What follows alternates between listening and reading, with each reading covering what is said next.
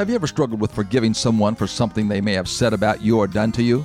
Others have told you to forget it and go on, but for some reason it's just not that easy for you? A lot of old church buildings have a tower that encloses a large bell. Somewhere in the foyer of that building is a large rope attached to the bell. I have often observed the bell ringer of a particular church get a hold of that rope and begin to pull. At first, it seemed he had to work quite hard to get the bell moving, but once he got it moving, it wasn't that hard to maintain the momentum. The ringing bell is like our unforgiving spirit. Once we get it in motion, it continues to stay that way with little effort.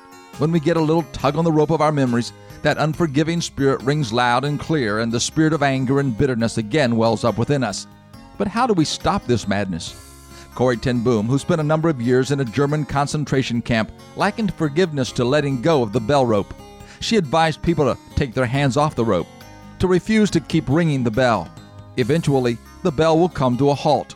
And in a similar manner, if we cease rehearsing the injustices done to us and let go of them, the unforgiving spirit will subside. Forgiveness is something you do and not just something you feel. This is Bill Hostler with today's Key to Confident Living. Scripts for these programs are sold in book form by calling toll-free 1-888-333-KEYS.